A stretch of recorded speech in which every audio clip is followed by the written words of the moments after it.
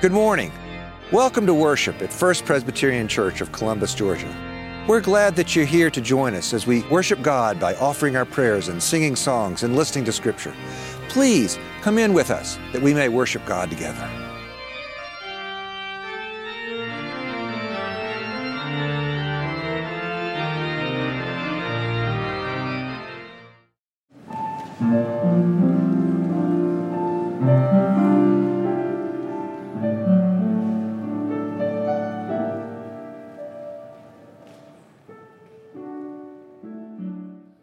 The first reading this morning comes from the book of Isaiah and the prophecy that is told there. Let us listen that we may hear what God may share with us this day. Let me sing for my beloved, my love song concerning his vineyard. My beloved had a vineyard on the very fertile hill. He dug it and cleared it of stones and planted it with choice vines. He built a watchtower in the midst of it, and he hewed out a wine vat in it. He expected it to yield grapes, but it yielded wild grapes. And now, inhabitants of Jerusalem and people of Judah, judge between me and my vineyard. What more was there to do for my vineyard than what I had done for it? When I expected it to yield grapes, why did it yield wild grapes? And now I tell you what I will do to my vineyard. I will remove the hedge, and it will be devoured. I will break down the wall, and it shall be trampled down. I will make a waste. It shall be pruned. It shall not be pruned or hoed, and it shall be overgrown with briars and thorns. I will also command the clouds that they rain no rain on it. For the vineyard of the Lord of hosts is the house of Israel, and the people of Judah are his pleasant planting. He expected justice, but he saw bloodshed. Righteousness, but he heard a cry. The New Testament reading comes from the book of Hebrews, and it is a continuation of the chapter 11, where faith is defined as the assurance of things hoped for, the conviction of things unseen. Beginning in verse 29. By faith, the people passed through the Red Sea as if it were dry land, but when the Egyptians attempted to do so, they were drowned. By faith, the walls of Jericho fell after they had been encircled for 7 days. By faith, Rahab the prostitute did not perish with those who were disobedient, because she had received the spies in peace. And what more could I say? For time would fail me to tell of Gideon, Barak, Samson, Jephthah, of David and Samuel and the prophets, who through faith conquered kingdoms, administered justice, obtained promises, shut the mouths of lions, quenched raging fires, escaped the edge of the sword, won strength out of weakness, became mighty in war, put armies to flight. Women received their dead by resurrection. Others were tortured, refusing to accept release in order to obtain a better resurrection. Others suffered mocking and flogging and even chains and imprisonment. They were stoned to death. They were sawn in two. They were killed by the sword. They went about in skins of sheep and goats, destitute, persecuted, tormented, of whom the world was not worthy. They wandered in deserts and on mountains, in caves, and they hid in the ground. Yet all these, though they were commended for their faith, they did not receive what was promised, since God had provided something better so that they would not, apart from us, be made perfect. Therefore, since we are surrounded by so great a cloud of witnesses, let us lay aside every weight and sin that clings so closely, and let us run with perseverance the race that is set before us, looking to Jesus, the pioneer and perfecter of our faith, who, for the sake of the joy that was set before him, endured the cross, disregarding its shame, and has taken his seat at the right hand of the throne of God. The word of the Lord. Thanks be to God.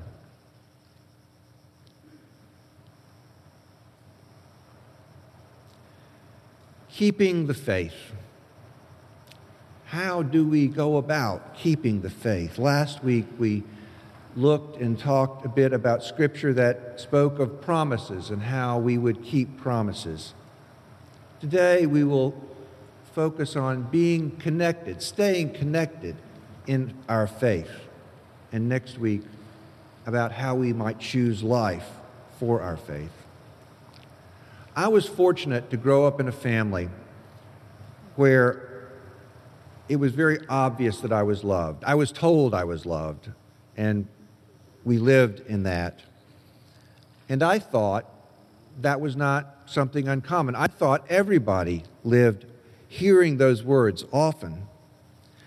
I heard tales and I knew about friends and family where the word love was not spoken as much, but I took it for granted that there was always love. Love for me was a part of the way to say I was connected within my family and within the faith community. It wasn't until I became a pastor that my assumption about that was really challenged, even, you could say, shaken. A young man came to the church I was serving. It was on the Wednesday before Thanksgiving.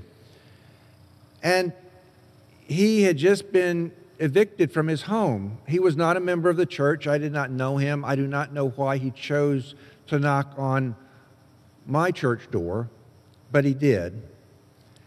And through my relationship with him, I realized that my assumptions about how love is demonstrated and shared and vocalized and verbalized, that is not the same for so many people. The things that I took for granted were taken for granted, and not everyone else shared them. Sometimes love requires us to let go of another person. So it could have been that this was a part of letting go for his family. I don't know that, but I do know that what it looked like was a broken relationship. This encounter for me was a lesson that the way I see things, the way I know things, is not necessarily how everybody else in the world sees and knows things. What I assume about connections people have in life are not necessarily the same connections that everybody does have. The story in Isaiah is about the people of Israel and how they were promised something wonderful. They were the vineyard. This parable says, you are the vineyard. You are the vineyard that God had planted, and God expected wonderful fruit from you, the best fruit from you. But instead of the best fruit, there is only bitter fruit. There are bitter grapes that come from you. The Message translation of the Bible put it this way: God looked for a crop of justice, and he saw them murdering each other. God looked for a harvest of righteousness, and he heard only the moans of the victims. Every period of human existence is full of both challenges and opportunities. The English novelist Charles Dickens encapsulated that in a very powerful opening line to one of his books, A Tale of Two Cities. It was the best of times, it was the worst of times. Between these two times, the best and the worst, there is a whole range of promises and possibilities, but there is also violence and even murder. These times, which speak not simply for Dickens' novel, but also for the prophecy of Isaiah, and even for our own time, ring true. It is the best of times, and yet it is also the worst of times.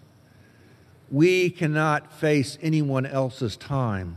We only face our time. We only have what is before us. We may learn from what has gone on before, and we may hope for what will be, but where we are now is where we are, and we must work in this circumstance with what we have so that we may share what God has given to us, so that we may find ways of being connected, not to produce bitter fruit, but so that we may produce good fruit, bountiful fruit, wonderful fruit. For the Hebrews, the victory at Jericho is an accomplishment of great significance. It's mentioned in that section of the reading I gave. The people crossed over the Red Sea on dry land as if it were dry land, and then the Egyptians were destroyed. They went and they wandered in the wilderness for 40 years, and they came into the promised land, and they confronted people who were living in Jericho who would not let them proceed, and so they circled the city for 7 days, and the walls came tumbling down. But when you read the story of that and how that unfolded in the book of Exodus and Joshua, you learn that it was not that simple. Spies were sent into the land to try to find a way forward. And they found a woman named Rahab, and Rahab took them in and protected them, and she fed them, and she hid them from the authorities in the city. Rahab was a prostitute. Rahab was a woman of ill repute, and she was not looked upon favorably by her people, nor has she been looked upon favorably by so many generations subsequently. But were it not for Rahab, the Israelite spies would not have been able to escape. They would not have been able to tell Joshua and the leaders of the people what they needed to do to confront the powers that were there. Rahab became a heroine of faith. And when you look in Matthew 1, which provides the genealogy of Jesus, the lineage of Jesus, there is Rahab the prostitute listed, for she married one of those spies, and her son Boaz is part of that lineage that led to King David and led to the birth of the Messiah. Her faithfulness, even in the midst of all of those challenges, made a way for the children to be connected in faith and for us to be connected to them. Trying to find the way of faithfulness for Rahab or for us is something of a challenge. We look to the past to help us point to the future. Rahab's story reveals how that is done in part. They persevered. She and the children of Israel persevered. We look to the past and we struggle to find ways of not to be only defined by it, but to be transformed for it. One of the famous lines of the author William Faulkner comes from a Requiem from a Nun, and the line is, "The past is never dead. It's not even past." Now, I tell people that I enjoy William Faulkner's novels, and I must tell you, it's not necessarily because I enjoy I understand them. I enjoy them because I know people who are like that. I've encountered some of those characters. I don't think Faulkner was saying we have to be stuck in the past, but we live in it in a way that helps us move into the future. There is a dynamic quality to where we have come from that points us to where we are going. And here we are at the present moment. We seek our connections in faith in many different ways, but faith connections are difficult in life for a number of reasons. One is that there is so much anxiety around us. There is so much uncertainty. There is so much distrust in the world. The anxiety I'm speaking about is not necessarily the clinical anxiety that we hear about and we know about, and is very, very real. The anxiety that I'm speaking about are when the world as we understand it is called into questions. We don't necessarily have a rational basis for this, but we live it. Let me give you an example. As a parent, I went to a preschool program where one of my sons was enrolled, Many of you have done the same. You know what they look like. And prior to the program, a number of parents were staking out territory that would provide the best location for good pictures. You know what I'm talking about. I'm not going to say any elbows were thrown, but there was a little bit of nudging here and a little bit of nudging there so people could get in the best position. And then the children came out. And some of the children saw their parents and their grandparents or brothers or sisters, and they waved, "Hi, Mommy, hi, Daddy." And then there were a number of other parents or grandparents who said, "Oh, how you doing, sweet pea? You look so cute." You know what I'm talking about? Yeah, you do. The program began, and it didn't take very long, but there was a child up there that decided he didn't like being up there. He looked out at that mass of people and he realized he was scared. Now, he didn't say he was scared, but he began to cry. One of the workers, one of the providers went over to the child and comforted him. And it didn't take very long, but then a second child realized that she too was not comfortable being in front of this people, and she cried out. And then a third, and then a fourth. It didn't take very long, but there weren't enough workers to go around for all the children. So Away in the Manger became really a howling ballad. You know what I'm talking about. That's the picture of anxiety I have.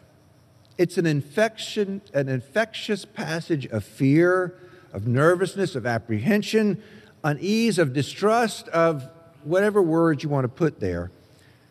And when that sort of anxiety gets into us, we can't be rational. And it's hard to stay connected. It is hard to be connected.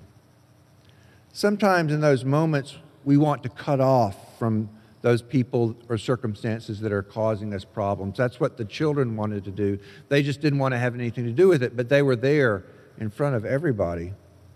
But when we have that chance, sometimes we want to cut off. And sometimes when we do that, we simply leave the room. Or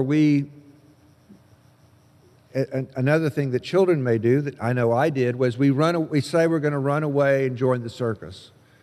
We try to find a way to get away. But however we do it, we seek to end something. And sometimes we do that. We walk out of the room, we walk out of people's lives, we move around the world, or sometimes we may even just move across the street. And sometimes we don't have to move at all, but they move for us. And we remain isolated and cut off. We have let that connection of faith, of love, be broken.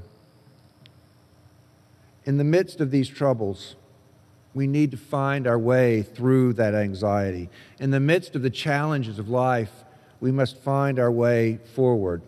We must regulate that anxiety. We must take that thermostat of fear, of uncertainty in our life, and find a way to modify it so that we are not too hot or too cold, but we are in fact just right. It's a hard thing to do, and I don't think anybody does it perfectly, but we move forward in faith, staying connected to that. As one author has written, this ability to differentiate ourselves, to stay connected and yet to be our own person, is the ability to say I when others are demanding you or we. The giving of self is something that's very important for Christians. We understand that we give ourselves to others as part of our calling. Jesus gave himself for us in life. We look to the cross, and that's what we see.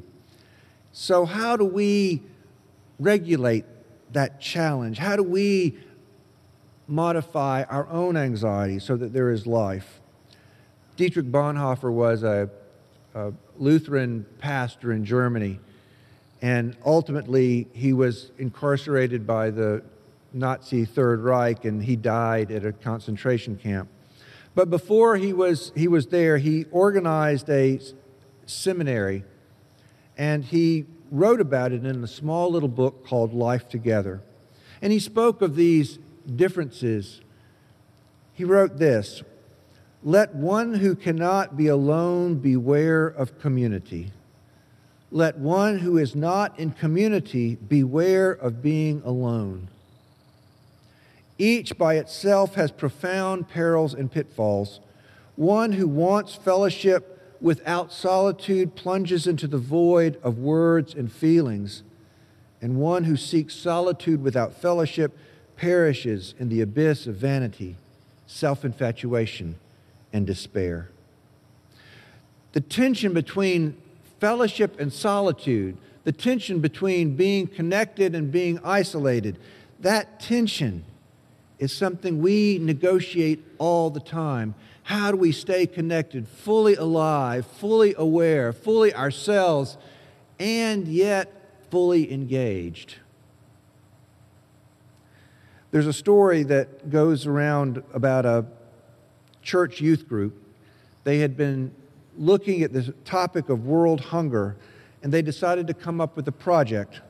The project would be to host a hunger feast for their church. So they sold tickets, and they made preparations, and people arrived. The tickets were color-coded, and the color would determine where you sat and when you got seated. The blue tickets were the first group of people to be seated, and it was a very small group. And at the table, they were served a piece of chicken, a cup of rice, some peas, and a cup of tea. Everyone who was standing around could see that they were being served this, and they thought, oh, well, this must be the lowest level. This isn't very much of a feast. The next group was seated. There were more of them, and they received a half of a cup of rice, a tablespoon of peas, and half a cup of tea. People began to buzz and scratch their heads. Then the third group was seated. There was a teaspoon of rice, there were no peas, and a quarter of a cup of water. And the final group was seated. There was only a quarter cup of water. But not everyone had been seated. Some had to stand for the duration. After this, some of the youth got up to speak about the issues of world hunger and poverty, and how the church can respond and how organizations are going to respond. A number of the people who participated, the church members who came, were very impressed with the creativity and the ingenuity that it took to devise this program and to share it. They made contributions to the organizations that the youth group spoke about. But some scratched their heads.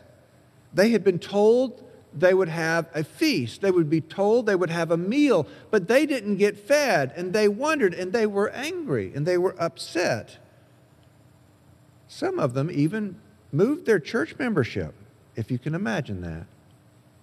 The youth director was called in before the council. Why did you have this feast? You had members give their money, and you didn't feed them anything. What is this? What's the matter with this? But that's exactly the point. What is the matter with this? And that's what the youth were trying to share with the congregation. There are problems in the world that need to be responded to with all of the creativity and resources we can muster. There are problems in the world for which we need faith in God and Jesus Christ and in each other, that we can join together and mount a way to respond. But some did not understand. This is a story about how faith can be translated into action. And it is also a story about how we may respond to that. Sometimes we get it, and sometimes we don't. Sometimes we are part of the ones who want to fellowship, and sometimes we are part of the ones who want to be isolated. To stay connected in faith, we must share across what we know, so that something beyond our own understanding is engaged. Something beyond what we can do is spoken to. Staying connected in faith required Rahab to be willing to risk her own life for her own people so that she might join with a new group of people and become part of that story of faith together. William Blake wrote a poem that I know is on the walls of at least one minister and maybe a few more. The poem goes this way: I sought my soul, but my soul I could not see. I sought my God, but my God eluded me. I sought my neighbor, and I found all three. Staying connected in the faith of God and Jesus Christ means that we reach out in moments of challenge. And when we do that, we find ways to share the power of God with others and also to experience it for ourselves. Thanks be to God. Amen. It's been a privilege to join you this day in worship. We're glad that you were here. First Presbyterian Church seeks to serve and minister in the name of Jesus Christ. May the Lord bless you and keep you. May the Lord be kind and gracious to you. May the Lord look upon you with favor. Go in peace as you love and serve God.